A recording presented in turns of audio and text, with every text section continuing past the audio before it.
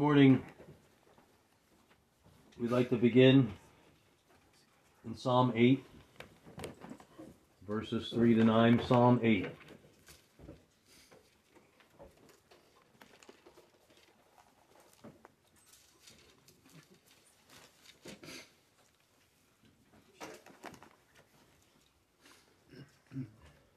Psalm 8, verses 3 to 9.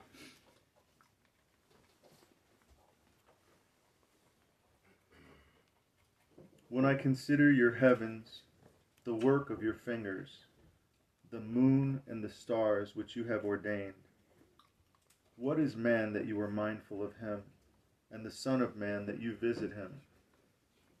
For you have made him a little lower than the angels, and you have crowned him with glory and honor. You have made him to have dominion over the works of your hands. You have put all things under his feet, all sheep and oxen, even the beasts of the field, the birds of the air and the fish of the sea, that pass through the paths of the seas. O Lord, our Lord, how excellent is your name in all the earth. Mm-hmm. King James Version says, how majestic is your name in all the earth. Today, I'll call this message, God is Speaking. And David talks here about how he's considering, in verse 3, when I consider your heavens, the work of your fingers, and the moon and the stars which you have ordained. There's several passages, we could look through a lot more, but there's several passages we'll look at today, talking about how God is speaking through the things he has made. And we talk about, here he talks about the moon and the stars, and the heavens, the sky, and the planets, everything that's God has made. And it says that everything is held together by the word of his power. Everything was made by his word. He said, let there be this or that, and it happened. And these things exist and continue at his word. And his power is demonstrated through the things he has made, how everything is upheld by the word of his power. He hangs the earth on nothing. The sun, 93 million miles away, is on nothing. I was reminded the other day about how the seasons come about. We're about to have the spring equinox, and the spring equinox is when the the earth tilts in such a way so that the direct rays of the sun go right to the equator.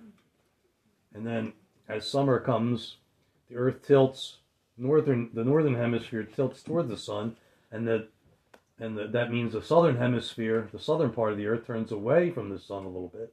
And that creates summer, winter, spring, and fall, the seasons, how the earth is tilting as it's going around in the 365 days a year. It tilts to give us summer and winter. And God has ordained that, and it's just a demonstration of engineering beyond anyone's understanding, and architecture and engineering beyond what the brightest minds, well beyond anybody in this earth. God's majesty, how majestic is his name in all the earth. And yet, in daily life, we can miss a lot of stuff. We really can. And sometimes we need a revival and to be reawakened to those truths. The next one we read is similar, is in chapter 19, verses 1 to 7. Psalm 19, verses 1 to 7. Verse 1 to 6, I'm sorry. The heavens declare the glory of God, and the firmament shows his handiwork. Day unto day utters speech, and night unto night reveals knowledge.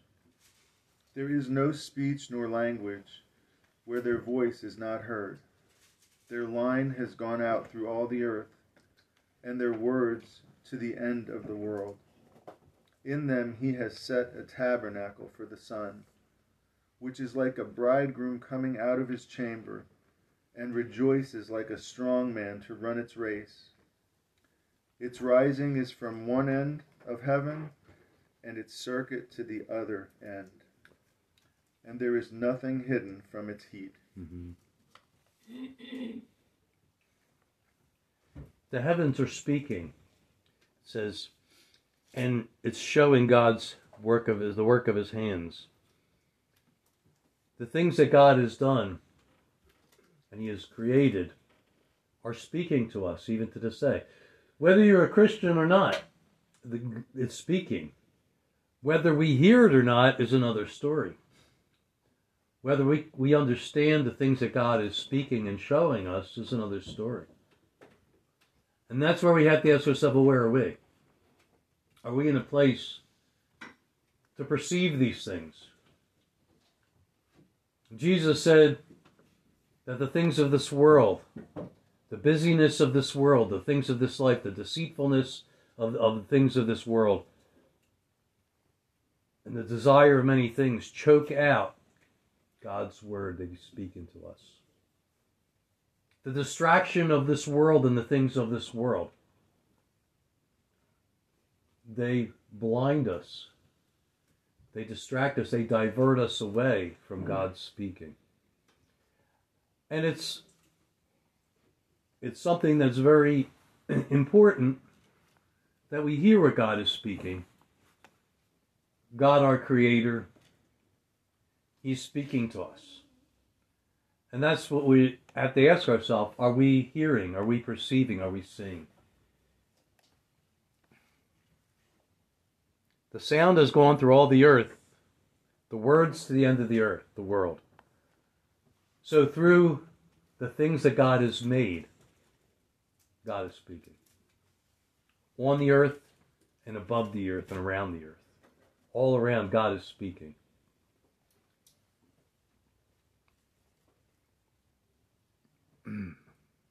Day unto day it utters speech. Night unto night reveals knowledge. It can be revealed to us.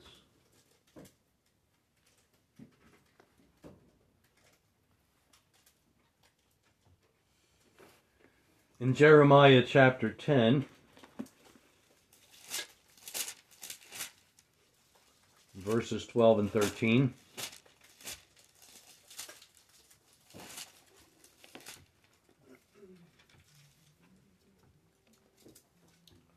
Jeremiah chapter 10, verses 12 and 13.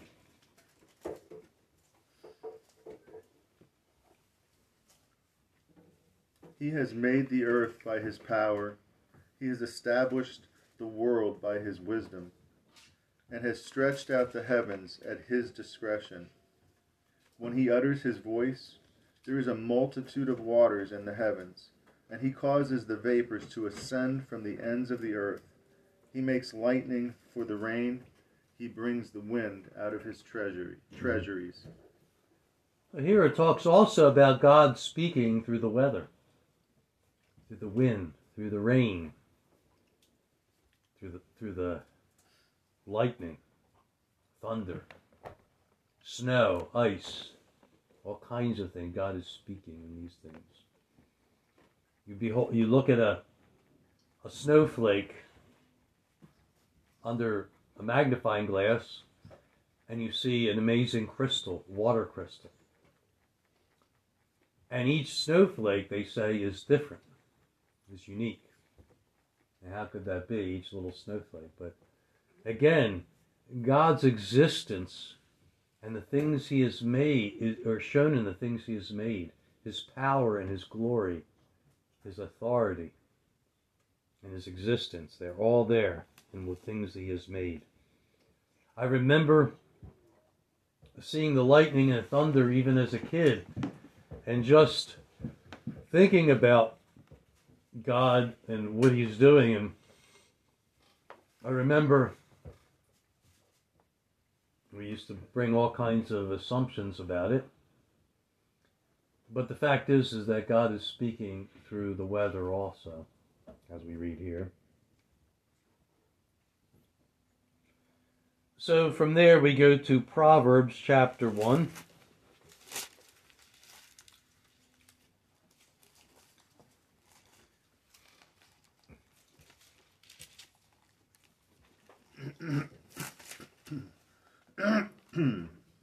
Proverbs chapter 1, verses 20 to 23.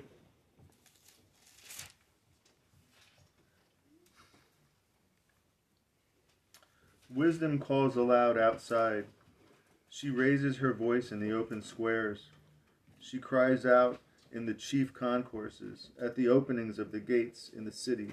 She speaks her words. How long, you simple ones, will you love simplicity? For scorners delight in their scorning, and fools hate knowledge. Turn at my rebuke. Surely I will pour out my spirit on you. I will make my words known to you. Did you say 20? Yes, 23, that's it. In this we read that God speaks in the cities. God speaks in the suburbs. He speaks in the towns. It says his wisdom cries out in the streets. So there's no excuse for anyone, where you are, what part of the world or what culture you're in, whether civilized or uncivilized, that God is speaking throughout the whole world. And God can bring the message of the gospel to anybody, any part of the earth, or any culture or level of society. And in verse 33 it says, "But whoever listens to me will dwell safely and will be secure and without fear of evil." Listening to him. What is it crying out? What is it saying? It says, turn to me. Turn away from your sins and repent. Turn away. Turn at my rebuke. God is speaking that. In the end of one of the Gospels it says, "And repentance for the forgiveness of sins will be preached first in Jerusalem and Judah and Samaria, and even to the ends of the earth." Repentance. The message of repentance. Turning away at the God's rebuke. As God is speaking in the cities, in the country, in the towns, in the suburbs, wherever. He's speaking in our house. God is present and he's speaking.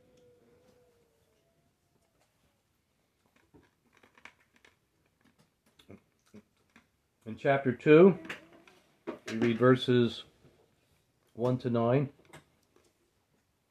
Proverbs 2, 1 to 9.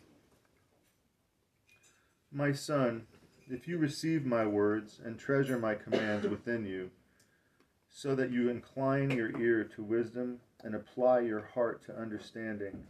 Yes, if you cry out for discernment and lift up your voice for understanding, if you seek her as silver and search for her as hidden treasures, then you will understand the fear of the Lord and find the knowledge of God. For the Lord gives wisdom, from his mouth come knowledge and understanding. He stores up sound wisdom for the upright. He is a shield to those who walk uprightly. He guards the paths of justice and preserves the way of his saints. Then you will understand righteousness and justice, equity and every good path.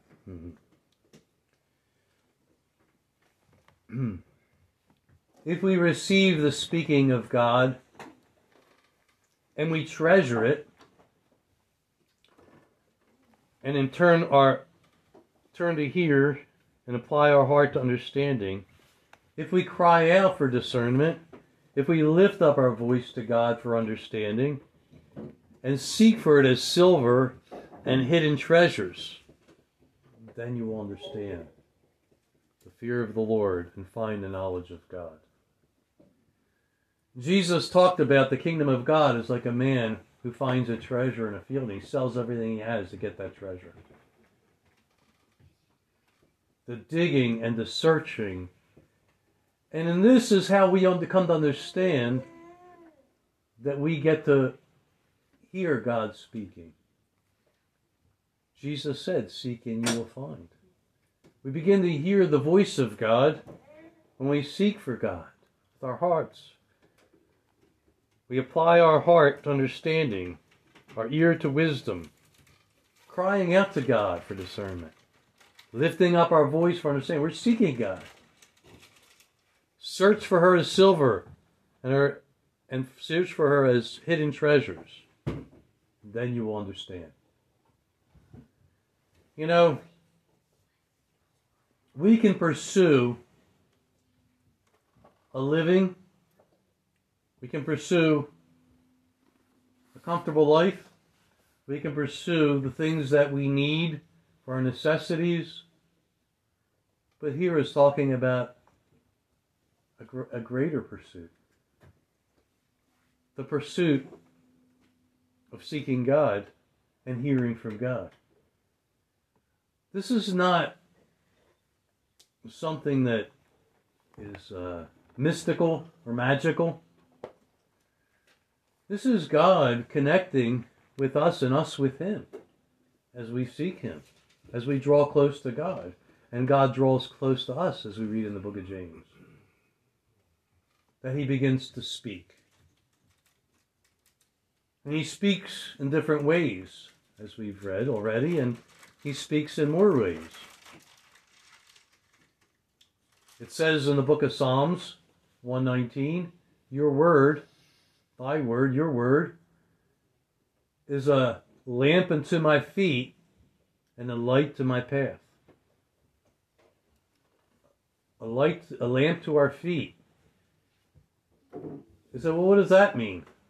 Well, this is a dark world. The Bible says the whole world is in darkness.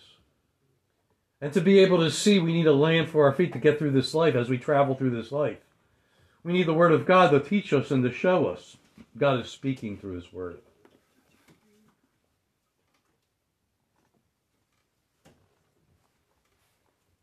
A light for our path.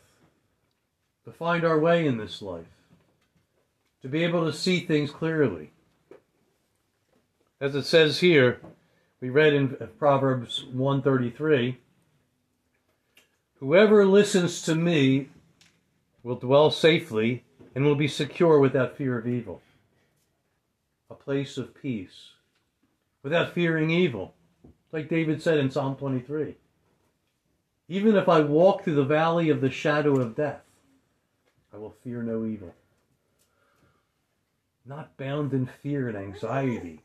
It's so easy for us to walk in our natural instincts, our survival instincts of fear and anxiety about the future, about our safety, about, our loved ones, about our needs, about so many things. It can just crush us. But when we read this, it talks about a safe place, a secure place, a place that's beyond fear and anxiety.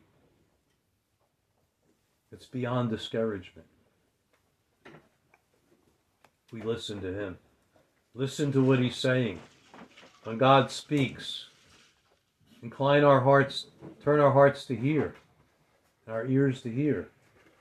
As Jesus said, he who has ears to hear, let him hear what the Spirit is saying to the churches.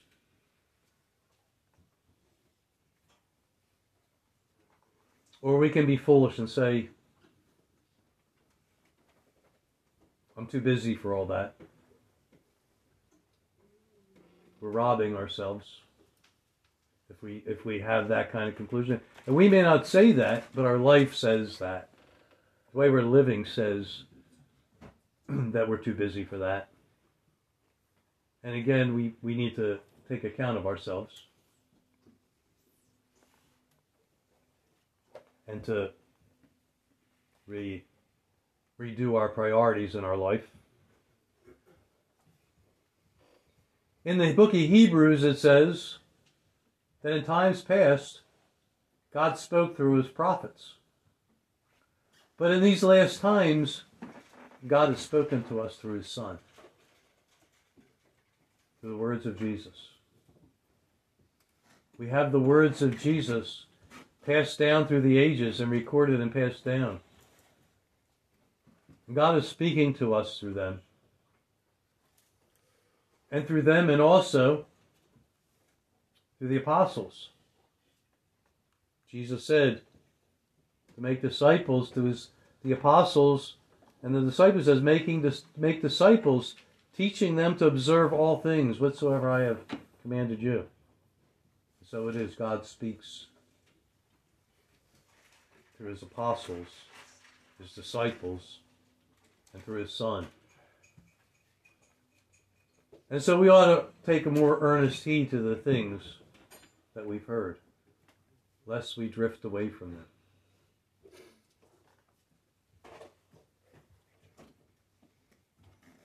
Jesus said in John 13, Jesus said,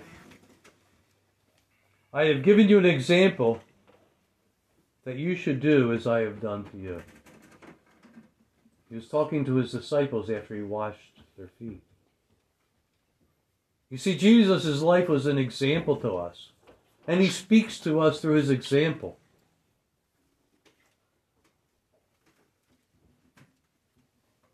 Peter said something similar when he said that Jesus left us an example that we should follow in his footsteps. The life of Jesus, not just his words, but his life also speaks to us. How he laid down his life for us. And he said we should do that as he did for us. To give our lives for one another. In the church, in the families, in the neighborhoods, in the workplace. To give our lives. Lay down our lives for others, one another. To love our neighbor as ourselves. Yes, God is speaking to us. But have we been on the wrong channel? Have we not been hearing that? Maybe we're at a place right now where we can't even receive that. And that's where we have to really do some soul searching to rid ourselves of the hardness of heart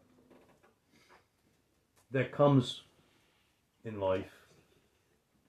It comes naturally. Hardening our heart is something that if we just walk in a natural life, comes naturally to harden our hearts. We don't have to do anything to harden our hearts except to not listen to God. Not listen to what he's saying, not following him.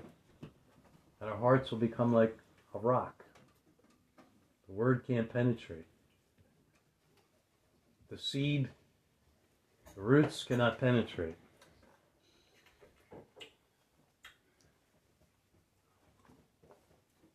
God has spoken to us through the things he's done. The Old Testament, we read that the things that were written back then in the Old Testament are written for our learning and warning. Admonition means warning and correction. God is speaking to us through those stories of David, of Adam and Eve, of Noah, of Moses, of Samuel, of Daniel. It just goes on and on. We could just go on and on, talk about all different stories. God is speaking to us through these different stories, different messages. God is speaking through the prophets. God is speaking through his Son. To us today, God is speaking. He's speaking to me and you. Young and old, from a child to the oldest of us, God is speaking. But we could say, well, I'm not hearing it. I'm not getting it. When I say that God is speaking, he may not be necessarily speaking in a way where we're hearing it with our ear. But he is speaking. There's speaking that's perceived by the natural ear. And there's a spiritual hearing. He who has ears to hear in the Spirit. Eyes to see in the Spirit. Spiritual eyes, spiritual ears, and a heart of understanding. God is speaking. And that's where we have to unshackle ourselves from being overburdened by the things of this life. So we don't allow those things to choke out the word and we become unfruitful. God is using everybody he can use. But if we're not in a place where he can use us, if we're just wrapped up in the affairs of this life, and I found myself in that place more than once. And God put a spiritual mirror in front of me and said, you want me to use you, but you're not in a place where I can use you. Things have to change. Priorities have to change in your life. I can't use you very much in the place you're at right now. God wants to use us. He wants to speak to us. He wants us to hear and to perceive the things he is saying. Jesus said to his own disciples who had seen his miracles for 3 years, are you dull of hearing, he said to them. Are you hard of hearing spiritually? Even though you've seen all this, you've heard my preaching every day, you've seen my miracles, you've seen my life, my example. And he said, you're not getting it. Are you hard is your heart still hard, is what he asked his own disciples who are with him every day. 3 years every day. Is your heart hard? And he asked it to them because they still weren't getting it.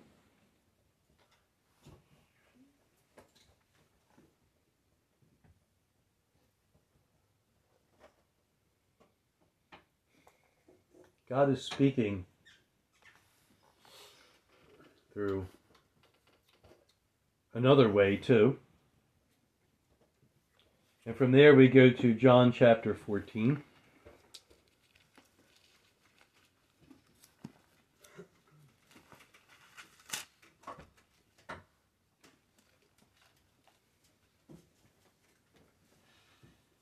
Verses 25 to 27.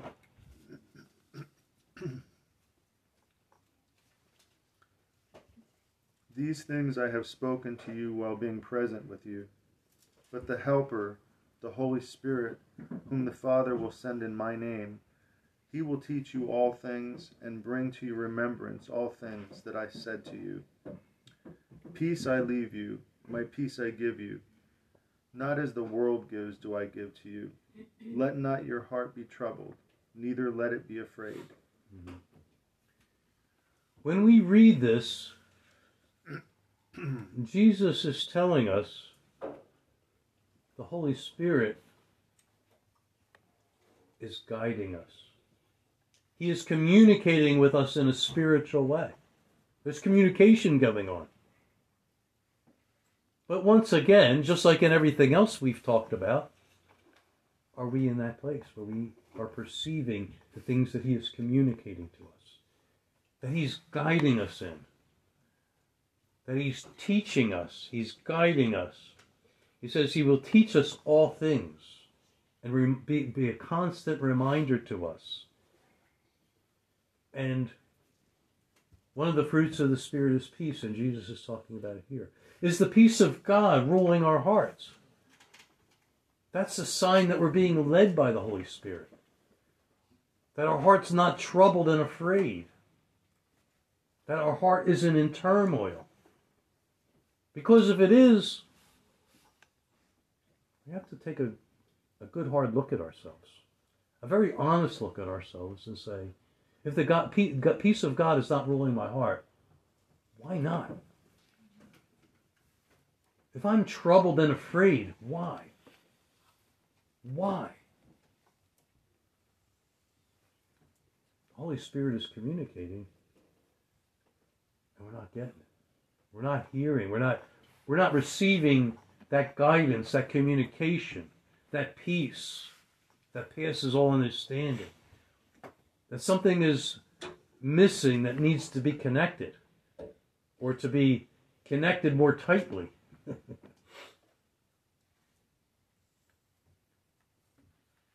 You know, if a lamp is plugged in halfway, sometimes it'll be flickering because as people walking around the room, that plug's moving back and forth. Have you ever seen that? You know, kind of the connection's kind of in and out, and that's kind of what happens. You know, we're kind of there and we're not. We're born of the Spirit. We live in the Spirit. And we are hearing from the Spirit of God. The Spirit of God. Jesus said he wouldn't leave us as orphans, that he would come to us. He himself, he in his presence, would come to us and live inside of us. Why is it, though, that it's so far from our minds sometimes? Because we're being diverted away from it by the flesh, the world, the enemy. All the tricks in the toolbox. All the tools in the toolbox to try to get us to divert from that communication that God is speaking to us and us to him. And we are hearing from him and we're receiving his guidance and he's teaching us and we're growing. Because if he's teaching and guiding us, we're growing. And we have peace in our hearts.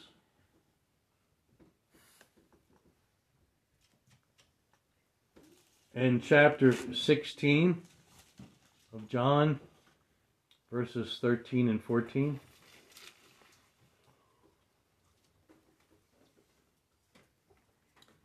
However, when he, the Spirit of truth, has come, he will guide you into all truth.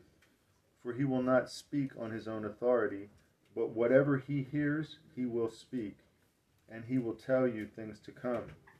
He will glorify me, for he will take of what is mine and declare it to you. Mm-hmm. I want you to take a look at two words that we just read in there. It says, but whatever he hears, he will speak. See that word speak? And in verse 14, he says, at the end of it, he says, he will take of what is mine and declare it to you. The word declare. And he repeats that at the end of verse 15, which we didn't read. He will declare it to you. He will take of mine and declare it to you. Speak and declare. The Holy Spirit is speaking to us and declaring things to us. Really basically saying the same thing, making declaration. A declaration is an important statement that's being made. Declaration of Independence. You think of an important document. He's declaring things to us. Heavens declare God's handiwork. God is speaking through his Holy Spirit to those who are in Christ. We who are Christians, God is communicating things to us through his Holy Spirit. Things in his word as we read it. It's not just, too many, I've been in churches where it's thin Christianity. It's mental Christianity. You read the word of God and you apply logic and human wisdom to it. That's not what God is. That's not the way God is working this. God is working this in a different way. He is communicating to us through his Holy Spirit. This is not think religion. This is not the religion of the brain. These are the words of the Spirit. And he's speaking to our spirit. He's communicating to us through the ministry. He communicates as we speak to one another and encourage one another. In fellowship, God speaks to us. He speaks to us in his word. In Hebrews, it says that the word of God is sharp and powerful, more powerful than any two-edged sword, and cuts the dividing of the soul and the spirit. And it discerns the thoughts and intentions of our own hearts. It's a discerner. It looks to us and it shows us and declares things to us and exposes things. It exposes things that aren't right in us and things that are right and we should follow. God is speaking to us. His Holy Spirit speaks to us as we read his word. The lamp to our feet and light to our path. It's not going to be a lamp to our feet unless we allow the Holy Spirit. If we're listening to the Holy Spirit and letting the Holy Spirit communicate to us. Not walking in pride as we look at the Word of God and saying, Lord, I got this, and I'll take over the wheel here and I'll just understand this for myself and speak what I think and use my logic and my pride and my intellectual wisdom. Nonsense. The words of the Holy Spirit, teaching us and guiding us as we look into His Word. And it comes alive to us as we acknowledge Him, as we acknowledge His power and authority to teach us and to guide us. So that's how we should approach His holy Word. We shouldn't approach, I got to read a chapter, so you read and see what it says, and oh yeah, look at that, and then, okay, we do that. We've all done that. No. Pray for God, seek God's wisdom, cry out for wisdom and discernment and understanding, we read in the book of Proverbs. That God would teach us, that we're depending on Him to teach us. Not saying, God, I got this. God, Lord, teach me. To humble ourselves under His mighty hand.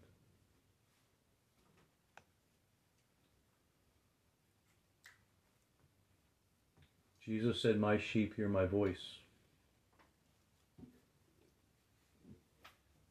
He says, my sheep hear my voice. I know them.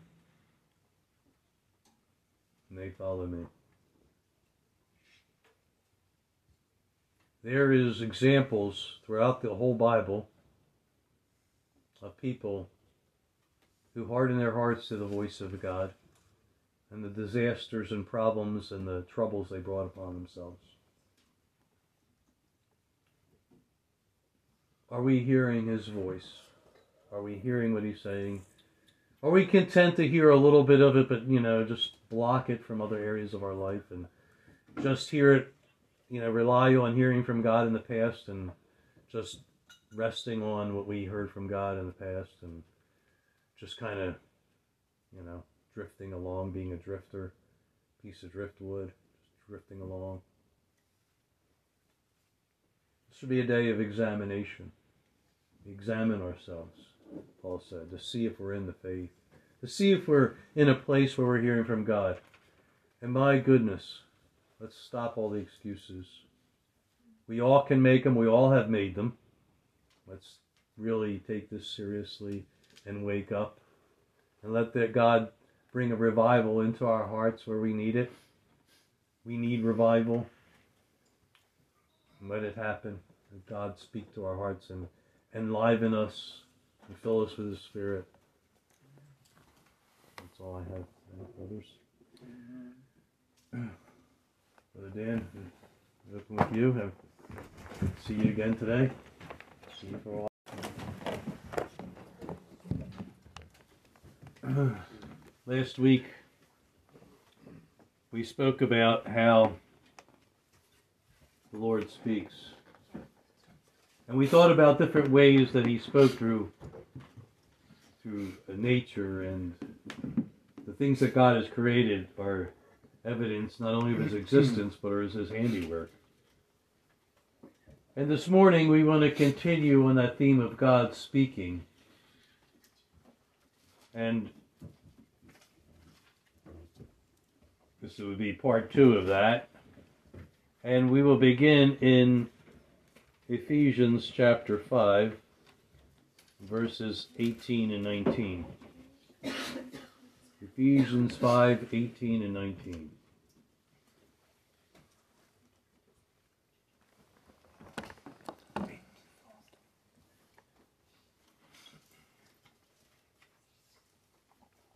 And do not be drunk with wine, in which is dissipation, but be filled with the Spirit, speaking to one another in psalms and hymns and spiritual songs, singing and making melody in your heart to the Lord. Mm-hmm. And this is an expression of fellowship. It says, speaking to one another in psalms and hymns and spiritual songs. The necessity of fellowship, of having a relationship with one another, of loving one another as brothers and sisters, and having a relationship with each other in which the Word of God here says speaking with one another in psalms and hymns and spiritual songs. That God speaks to us through each other. And in Colossians chapter 3 and verse 16, we have a similar statement. Colossians 3:16 says, "Let the word of Christ dwell in you richly, in all wisdom, teaching and admonishing one another in psalms and hymns and spiritual songs, singing with grace in your hearts to the Lord." Very similar to what we read in Ephesians chapter 5. But in this it talks about teaching each other. And the word admonish, which we don't use too often anymore, it's an old world word. Admonish means to warn and to correct. Teach, correct, and warn each other. Excuse me. These are words of which we help one another, and God speaks to us through each other. And we also read that in the book of James it says, "Brothers, if any among you wanders from the truth, and one of you turns him back," it says, "Let him know that the one who does this shall save a soul from death and cover a multitude of sins." This importance of fellowship we see is being emphasized in that God is speaking to us through each other. God has, I remember one time, more than one time, I was talking to new Christians, and God spoke to me through a young Christian more than once, many times. That freshness of it and the vibrance and the energy that a new Christian can bring, and the excitement of being a new believer. I can remember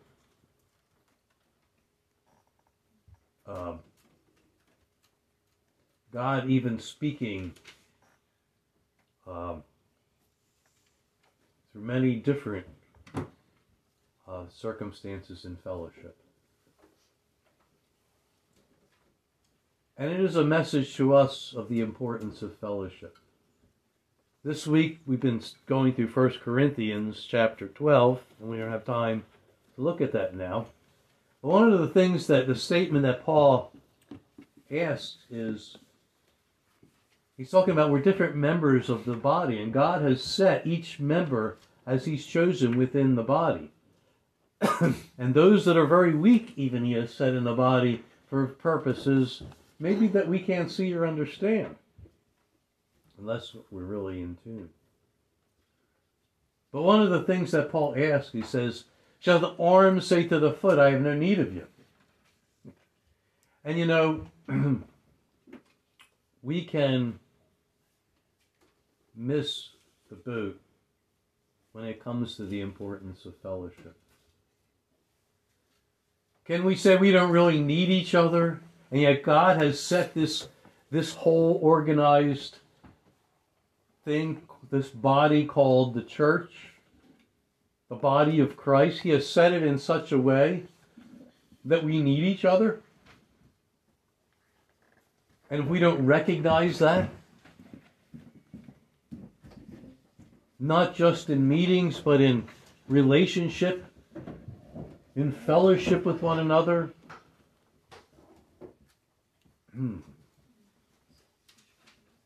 We'll read a couple others. One is in Hebrews chapter 10.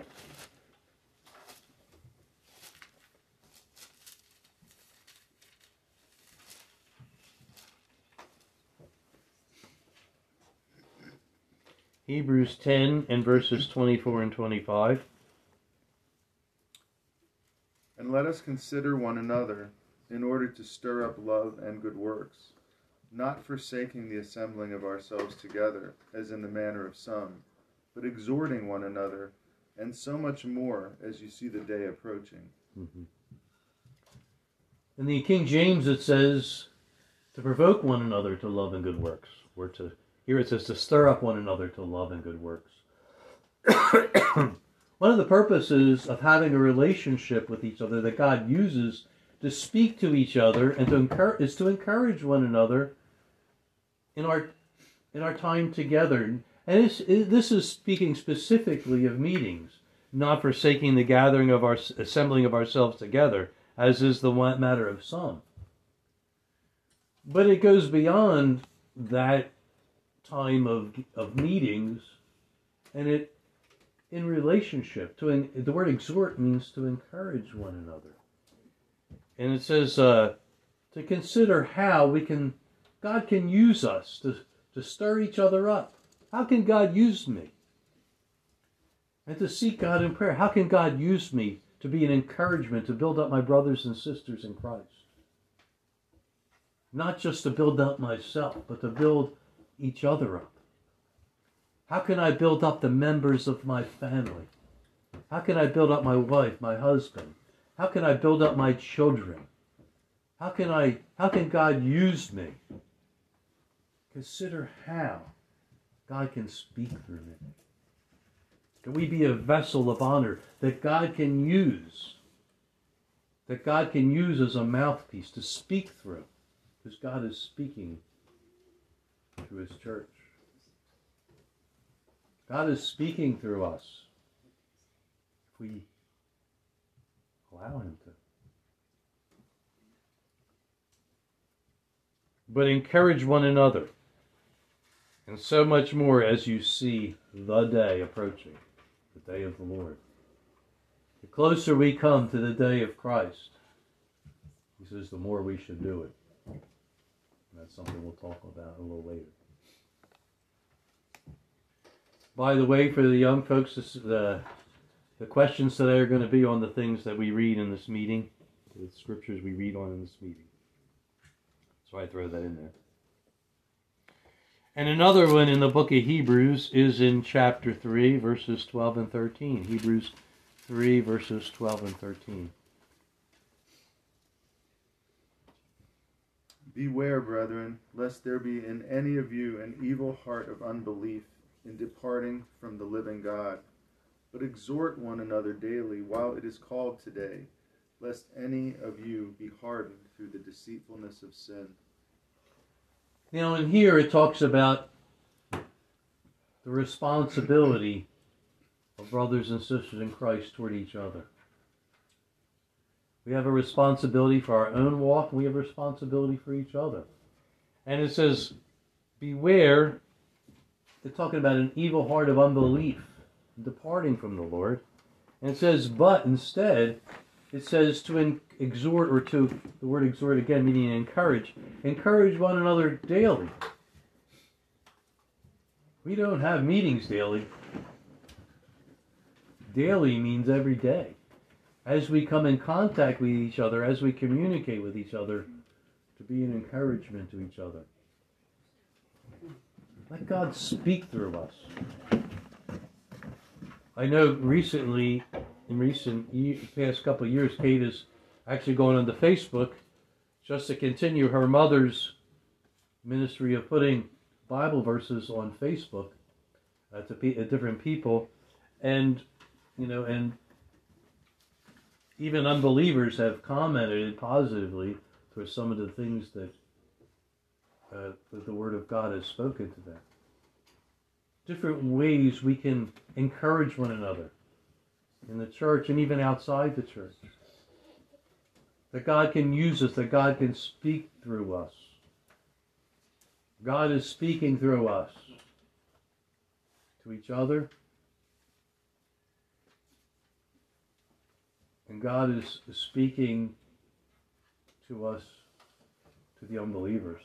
Jesus said, "You are the light of the world. Let your light so shine before men, that they may see your good works and glorify your Father in heaven." Our life and our words, God will use them and speak through them to save people. Not just the televangelists, not just people on TV preaching. God can use each of us to speak to one another, to speak to the unbeliever. God speaking through us. Be reconciled to God, as we read in 2 Corinthians chapter 5. It says, as though God is speaking through us.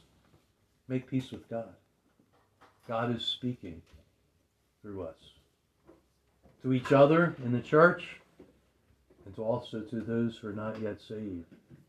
In ways that we may not even realize, through our words, through our actions, through our attitude, through our way of life. It says, Peter says that people will think it's strange that we don't live in the same excess of indulgence as they do. In other places it says that people will ask, be ready to answer what is the reason for the hope that's in us. People will see that there's something in us, a hope in us that they don't have. And it's real.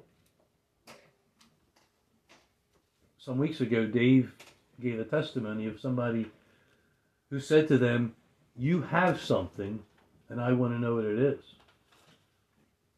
The testimony of the Christian life, the Christian attitude, the peace that passes all understanding. What is that? God is speaking through us in many ways.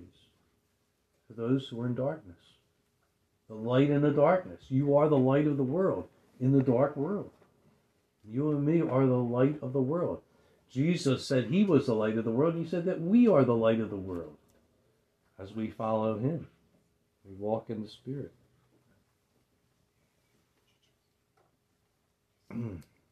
Encourage one another daily. The Christian responsibility to one another. The seeing of the need. One of the things that was impressed upon me, that God impressed upon me early in my Christian life, was the need for fellowship. And how did it happen for me? Well, the first couple years of my Christian life, I didn't really know any Christians, except a couple of people who became believers that in my family who I talked to. But I was kind of I really didn't have fellowship. And I remember one time, one brother who became a believer, he was part of a church, and he invited me to become part of their baseball team, softball team. It was like a church league thing, and I remember joining it, and one day the assistant pastor of his church, I was sitting down with him, we would talk to him, nice guy, really nice guy, and one day I was telling him about this book I was reading about a guy named Herbert Armstrong, and it was about this strange teaching about end times, and I don't want to go into all of it, but he said to me after he listened to me for a few minutes, he said, you know what? He said, you really ought to be careful. He says, Armstrongism is actually a cult, and some of that stuff in there isn't biblical. And I was stunned, shocked. And then I went back and I started looking more carefully, and that guy's right. That brother was right. I began to realize that, and I was hearing preachers on the radio and on TV talking about the need for fellowship. And I realized, and I began to feel kind of silly. I realized, I really got deceived and began to realize the need for fellowship and the need for one another.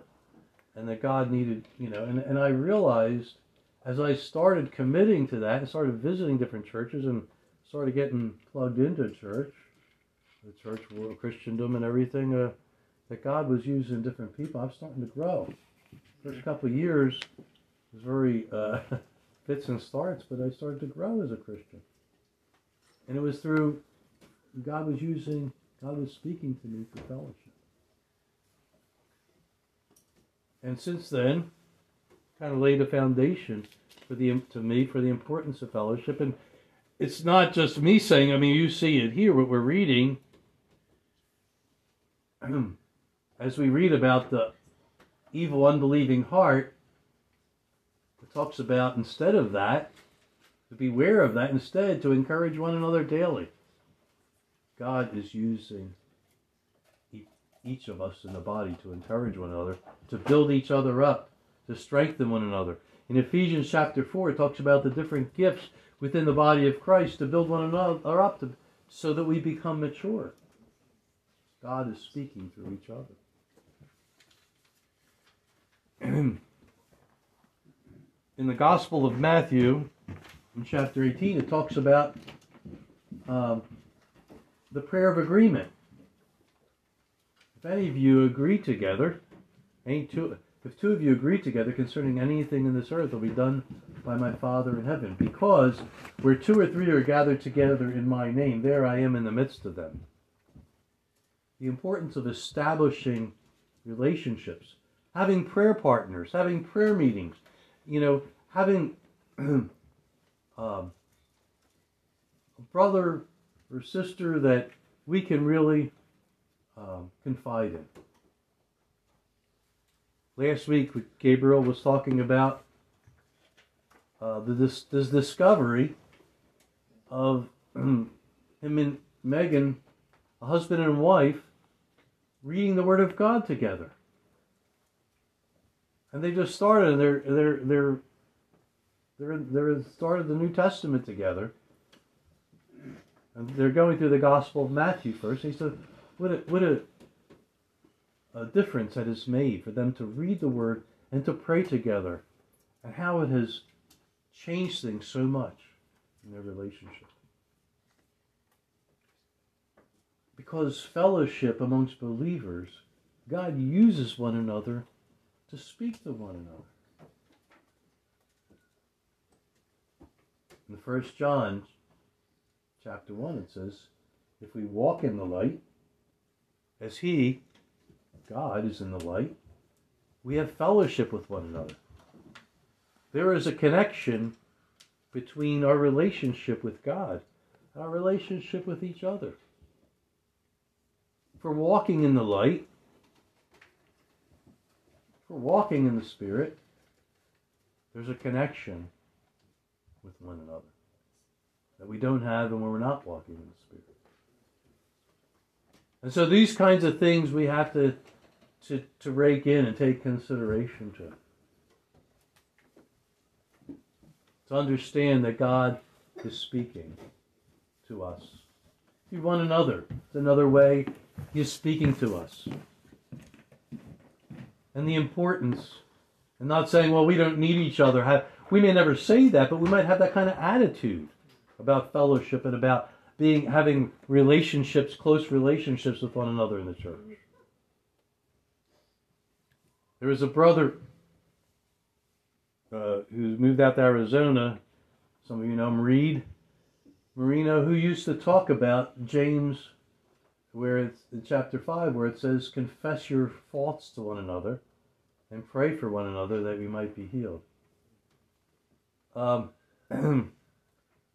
It's really hard to confess your faults to people that you don't know real well, that you don't have an intimate relationship with.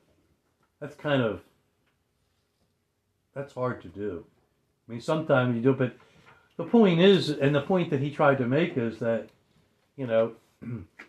fellowship should bring about, and a culturing of fellowship should bring about intimacy and closeness. And as we get in that closeness, we begin to discuss our struggles.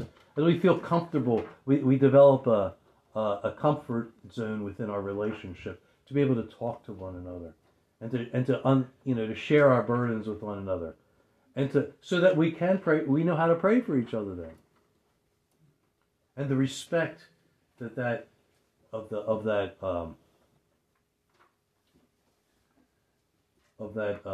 sharing with one another should have. That we should respect it and respect one another's confidence. And if we're not really have a closeness with one another, we don't know whether we can trust each other's confidence, to get to know each other. A very important aspect of fellowship, to be able to speak about our struggles to one another. That takes intimacy, closeness, to be able to do that, to have a comfort zone, to have that kind of thing. I'm kind of repeating myself, but you know what I mean.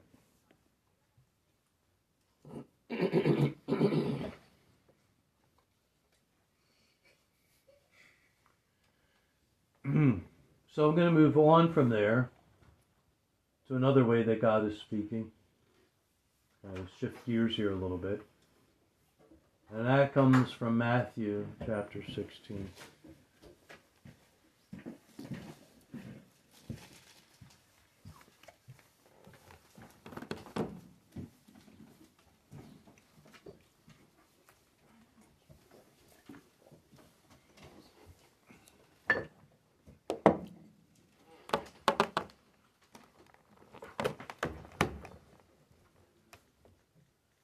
I'm sorry, Dave. Okay. Matthew 16, verses 1 to 3. Then the Pharisees and Sadducees came, and testing him, asked that he would show them a sign from heaven. He answered and said to them, "When it is evening, you say, 'It will be fair weather, for the sky is red.' And in the morning, 'It will be foul weather today, for the sky is red and threatening.' Hypocrites! You know how to discern the face of the sky, but you cannot discern the signs of the times." Mm-hmm. One passage says, "How is it that you can do this, but not discern the signs of the times?" Jesus was talking here about an old world way of recognizing what kind of weather you're going to have the next day. Before AccuWeather or anything else, people used to look at the sky at night, and if it was red, then the next morning, the next day was supposed to be nice weather. But if it's red in the morning, then it's bad weather that day. I have a friend of mine, used to be a fisherman down in Cape May, New Jersey, and he said the saying they used to have was, "Red sky at night, sailor's delight. Red sky in the morning, sailor's warning." It was an old world way of before they had all the weather instruments and everything else. And even now, it's not as accurate as we would like it to be. But the point is that Jesus was trying to make, getting back to that, was, he says, you know how to discern the face of the sky, with the weather, through the signs in the sky. And he goes, but how is it you cannot discern the signs of the times? That you don't recognize the signs of the times? And Jesus was speaking about, in his generation, that the Jewish people were still talking about the coming of the Messiah. I mean, if you talk to many Jews today, they don't even believe that there's a Messiah. They don't believe in the God of Israel anymore. Many of them are in unbelief. Some of them do, and some of them even believe in Jesus as the Christ. But precious few. But in Jesus' time, they're waiting for the Messiah. And he's doing all these signs and wonders. He's raising the dead. He's casting out demons. He's healing the sick, cleansing lepers, doing all kinds of miracles. Feeding the 5,000 with the 5 loaves and 2 fishes. He just goes on and on. Turning water into wine. And if you look at verse 4, or verse 1, I'm sorry, what we just read, they asked Jesus to show them a sign from heaven. In the book of Isaiah, it talks about the blind seeing, the lame walking. They're signs that Jesus was asked by the disciples of John the Baptist. John the Baptist sent him from prison. His disciples, they asked Jesus, "Are you the Messiah? Or is there somebody else? Is there somebody else coming?" Well, wait a second. John the Baptist pointed at, "Behold the Lamb of God who takes away the sins of the world." But when John was in prison, he began to have doubts. And Jesus' response to his disciples is, "Go back and tell John in prison, the lame walk, the blind are seeing, the dead are raised. Blessed is he who is not offended in me." So Jesus was confirming, yes, he is the Messiah. He was quoting from the the book of Isaiah. And so Jesus was doing all these signs. And they didn't recognize him. And Jesus, when he wept over Jerusalem, he talked about how he prophesied how Jerusalem was going to be destroyed. He wept over Jerusalem and talked about the destruction of Jerusalem, the massacre that was going to happen at the end of that generation. And he says, because you did not know the time of your visitation, the visiting of the Messiah to them, and giving his life for them, and the judgment that came upon them. God was speaking to them. That's why he said, how is it you don't discern the signs of this time? God was speaking to them through the things he was doing, things Jesus was doing, the things Jesus was speaking. Jesus' life, his testimony, it was clear. And yet the Pharisees, the religious people, they weren't getting what God was speaking. Give us a sign from heaven. And there were signs all over the place that he was the Messiah. God was speaking. They didn't have ears to hear. We remember the words Jesus said, whoever has ears to hear, let him hear. And also in the book of the Revelation, where he says, he who has ears to hear, let him hear what the Spirit says to the churches. To have ears to hear as God is speaking. And you know, God is speaking to our generation too. There are signs of the times all around us. They're everywhere. The nation of Israel, back in their homeland. In the last days, it says in the book of Zechariah that Jerusalem will be a burdensome stone to all the nations around it. It says there will be signs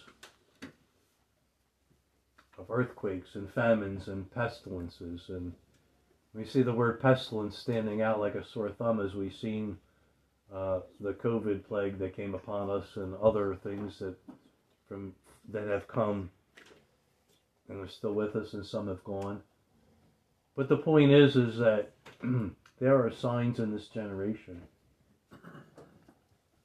There are more earthquakes. More people have died in earthquakes in the last century than have recorded of dying in all the centuries before that. We live in an age of earthquakes. Wars and rumors of wars. In the past week, another war has broken out. 100 years ago, we had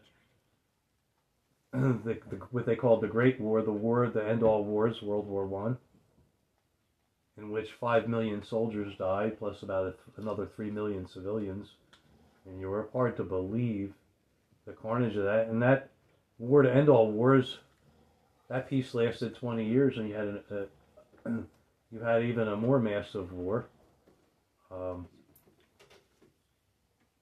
World War II, which about 50 million people died, plus not mention all the casualties. And then many wars after that, and rumors of wars, the Cold War. And we have the rumors of international nuclear war and all this other stuff. And Jesus said, unless those days would be shortened, no one would survive. It takes today's technology to completely obliterate a civilization. But Jesus said, because of my elect, those who are his, those days will be shortened. Not only did he save us from our sins, but he will save the human race from complete destruction. The signs are all around us. As we go to Luke 17, God is speaking to us through current events, through things that are happening in our lifetime. Luke 17.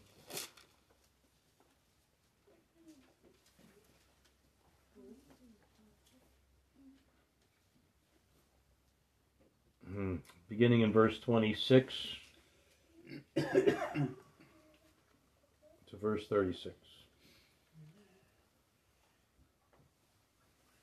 As it was in the days of Noah, so it will also be in the days of the Son of Man. They ate, they drank, they married wives, they were given in marriage, until the day that Noah entered the ark, and the flood came and destroyed them all. Likewise, as it was also in those days of Lot, they ate, they drank, they bought, they sold, they planted, they built. But on the day that Lot went out of Sodom, it rained fire and brimstone from heaven and destroyed them all. Even so will it be in the day when the Son of Man is revealed. In that day, he who is on the housetop and his goods are in the house, let him not come down to take them away. And likewise, the one who is in the field, let him not turn back. Remember Lot's wife. Whoever seeks to save his life will lose it, and whoever loses his life will preserve it. I tell you, in that night there will be two men in one bed. The one will be taken, and the other will be left. Two women will be grinding together. The one will be taken, and the other left. Two men will be in the field. The one will be taken, and the other left.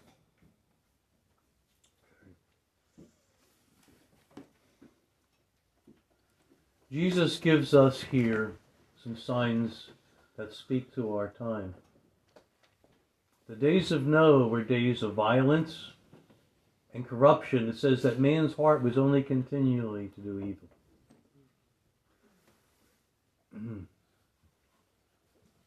You don't have to look very hard to see the corruption around us. It's everywhere in our society. It's on the internet. I remember one person who talked to me about the internet and said that he described it as a world of iniquity. It can be used for many good things too. I'm not saying that, but there's a lot of garbage on there, a lot of, like an open sewer. And so the point is that this is the world we live in now. A completely uncensored world where everything, a lot of things that were at one time restrained are no longer being restrained. And you see the violence. I go look at the news on my phone, Action News, and it talks about every day you see shootings in Philadelphia, and even here in Norristown, there are people dying of shootings every day. A lot of them are really young. And the violence in schools, and in workplaces, and nightclubs, and you just name it. There's violence everywhere. Man's heart continually to do evil. Domestic violence. Just every kind of violence you can imagine. And it's just getting worse. And Jesus also talked about it being like the days of Lot, where God just pulled Lot and his family out of Sodom and Gomorrah. And it was a time that was a place of great sexual perversion and immorality. And like I said, you don't have to look very far to see that.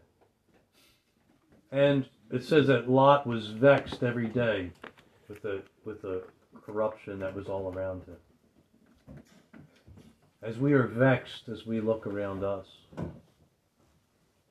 it is a corrupt world and a dark world. And as Jesus said, evil men would grow worse and worse. This is the world we live in today. And it is speaking to our generation. It is speaking to this generation of Christendom. That get ready. Because He's coming. And it says that two people will be in the field, one will take another left behind. Jesus is talking about the days of his coming here. Verse 22, as we go back to it.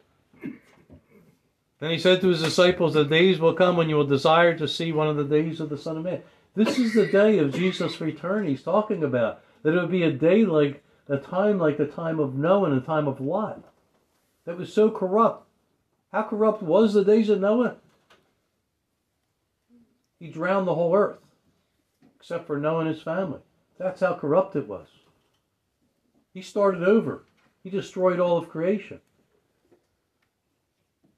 How corrupt was the days of the cities of Sodom and Gomorrah and all the cities around it? He destroyed the cities with fire. And in the book of Jude it says it was an example to those who would live immoral after that. It's a warning. How seriously God takes all this. And how seriously we should take it. And it's a witness from every generation after that. Yes, an immoral, perverted world that we live in. And we see it all around us. And it's speaking to us. But are we aware of it? Are we in tune with what God is saying about the time we live in? And what need there is for each of us to shine our lights in this darkness. Because the darkness is getting darker. And how God can use us in this darkness if we're available. God is speaking. Are we hearing the call? Are we taking heed to the call?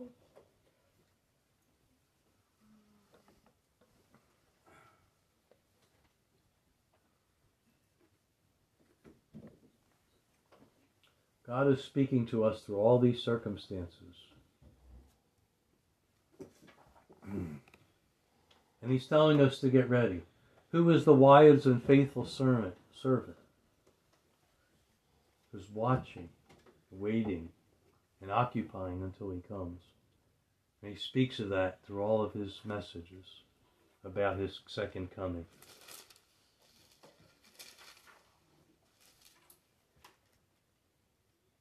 When these things begin to happen, look up and lift up your heads, because your redemption draws near.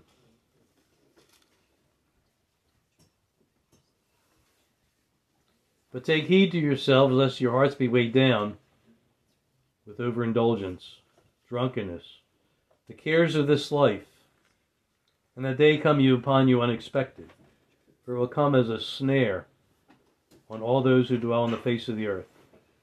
Watch therefore and pray always, that you may be accounted worthy to escape all these things that will come to pass, and to stand before the Son of Man. Be ready for when he comes. Be preparing and be ready.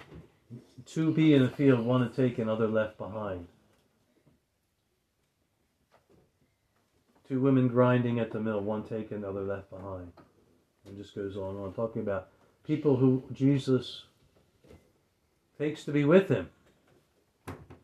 Commonly known in the church as the rapture. And people left behind. When is the rapture coming? We don't know.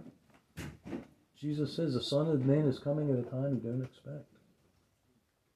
And a day and hour that the angels didn't know, but only the Father knows. We don't know. Anybody gives you a day, don't believe it. Because we don't know.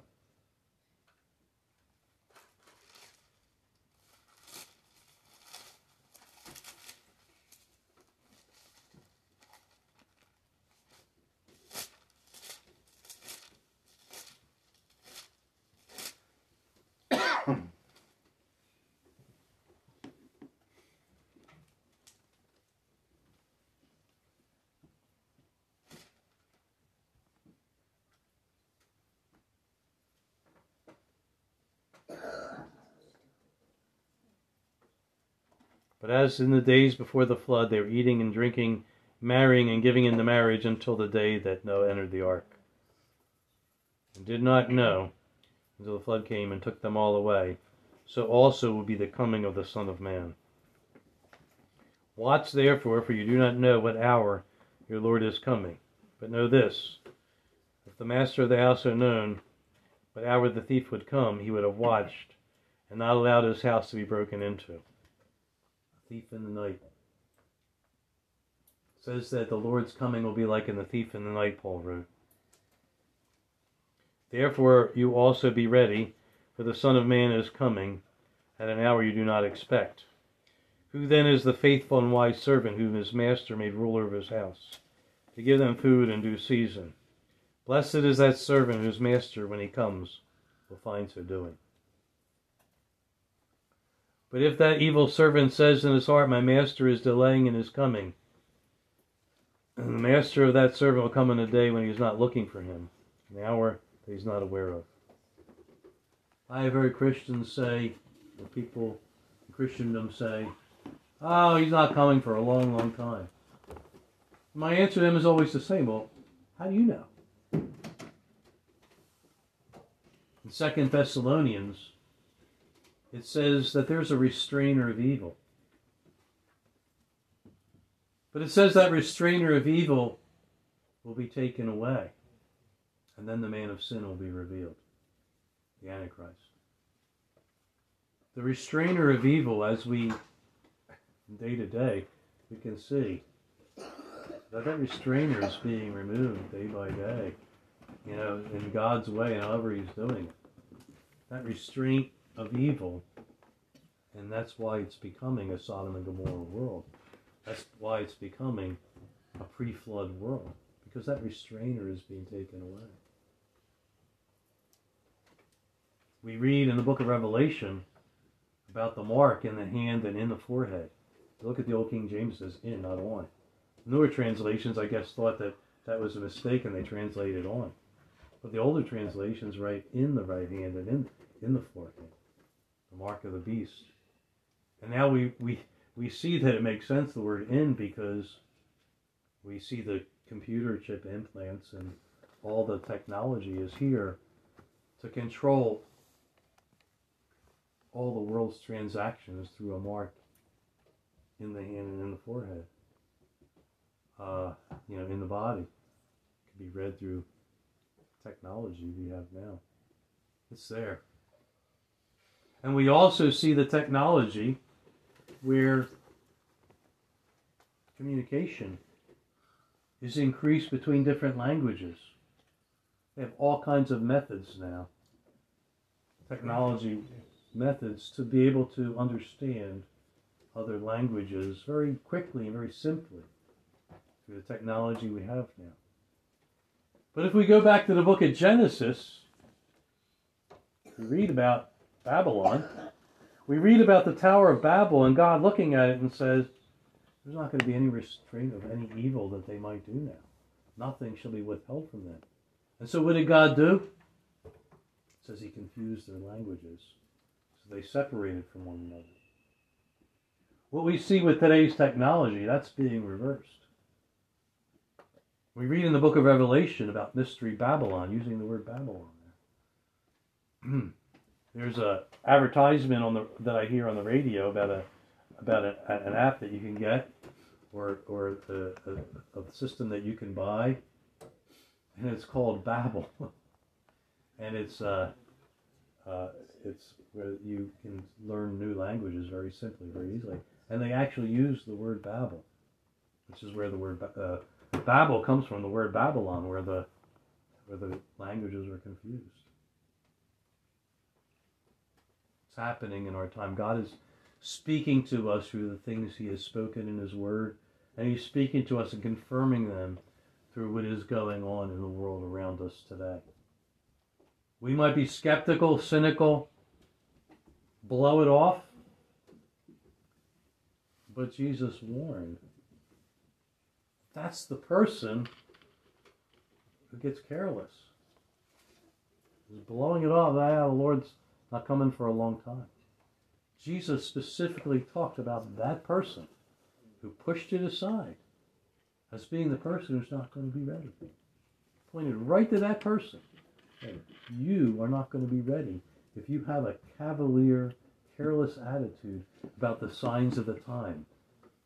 You can tell the face of the weather, but how is it you cannot discern the signs of the times? That was for the generation of Jesus' first coming, and that is for the generation of Jesus' second coming. Is Jesus coming in our lifetime? I don't know the day or the hour. But what Jesus said was this: look at the fig tree and all the other trees. When you see that the leaves are sprouting on the trees, you know that summer is near. He was talking about that concerning the signs of the times. That would be an indication that his coming is near. He said it will be near at that very door, at the very door, when we see the signs of the times. So we can choose ignorance, or we can prepare. God is speaking. Do we hear it? Are we getting it? Are we perceiving? Are we in a place where we have ears to hear and eyes to see what's going on around us and act accordingly? That's what I have, brothers.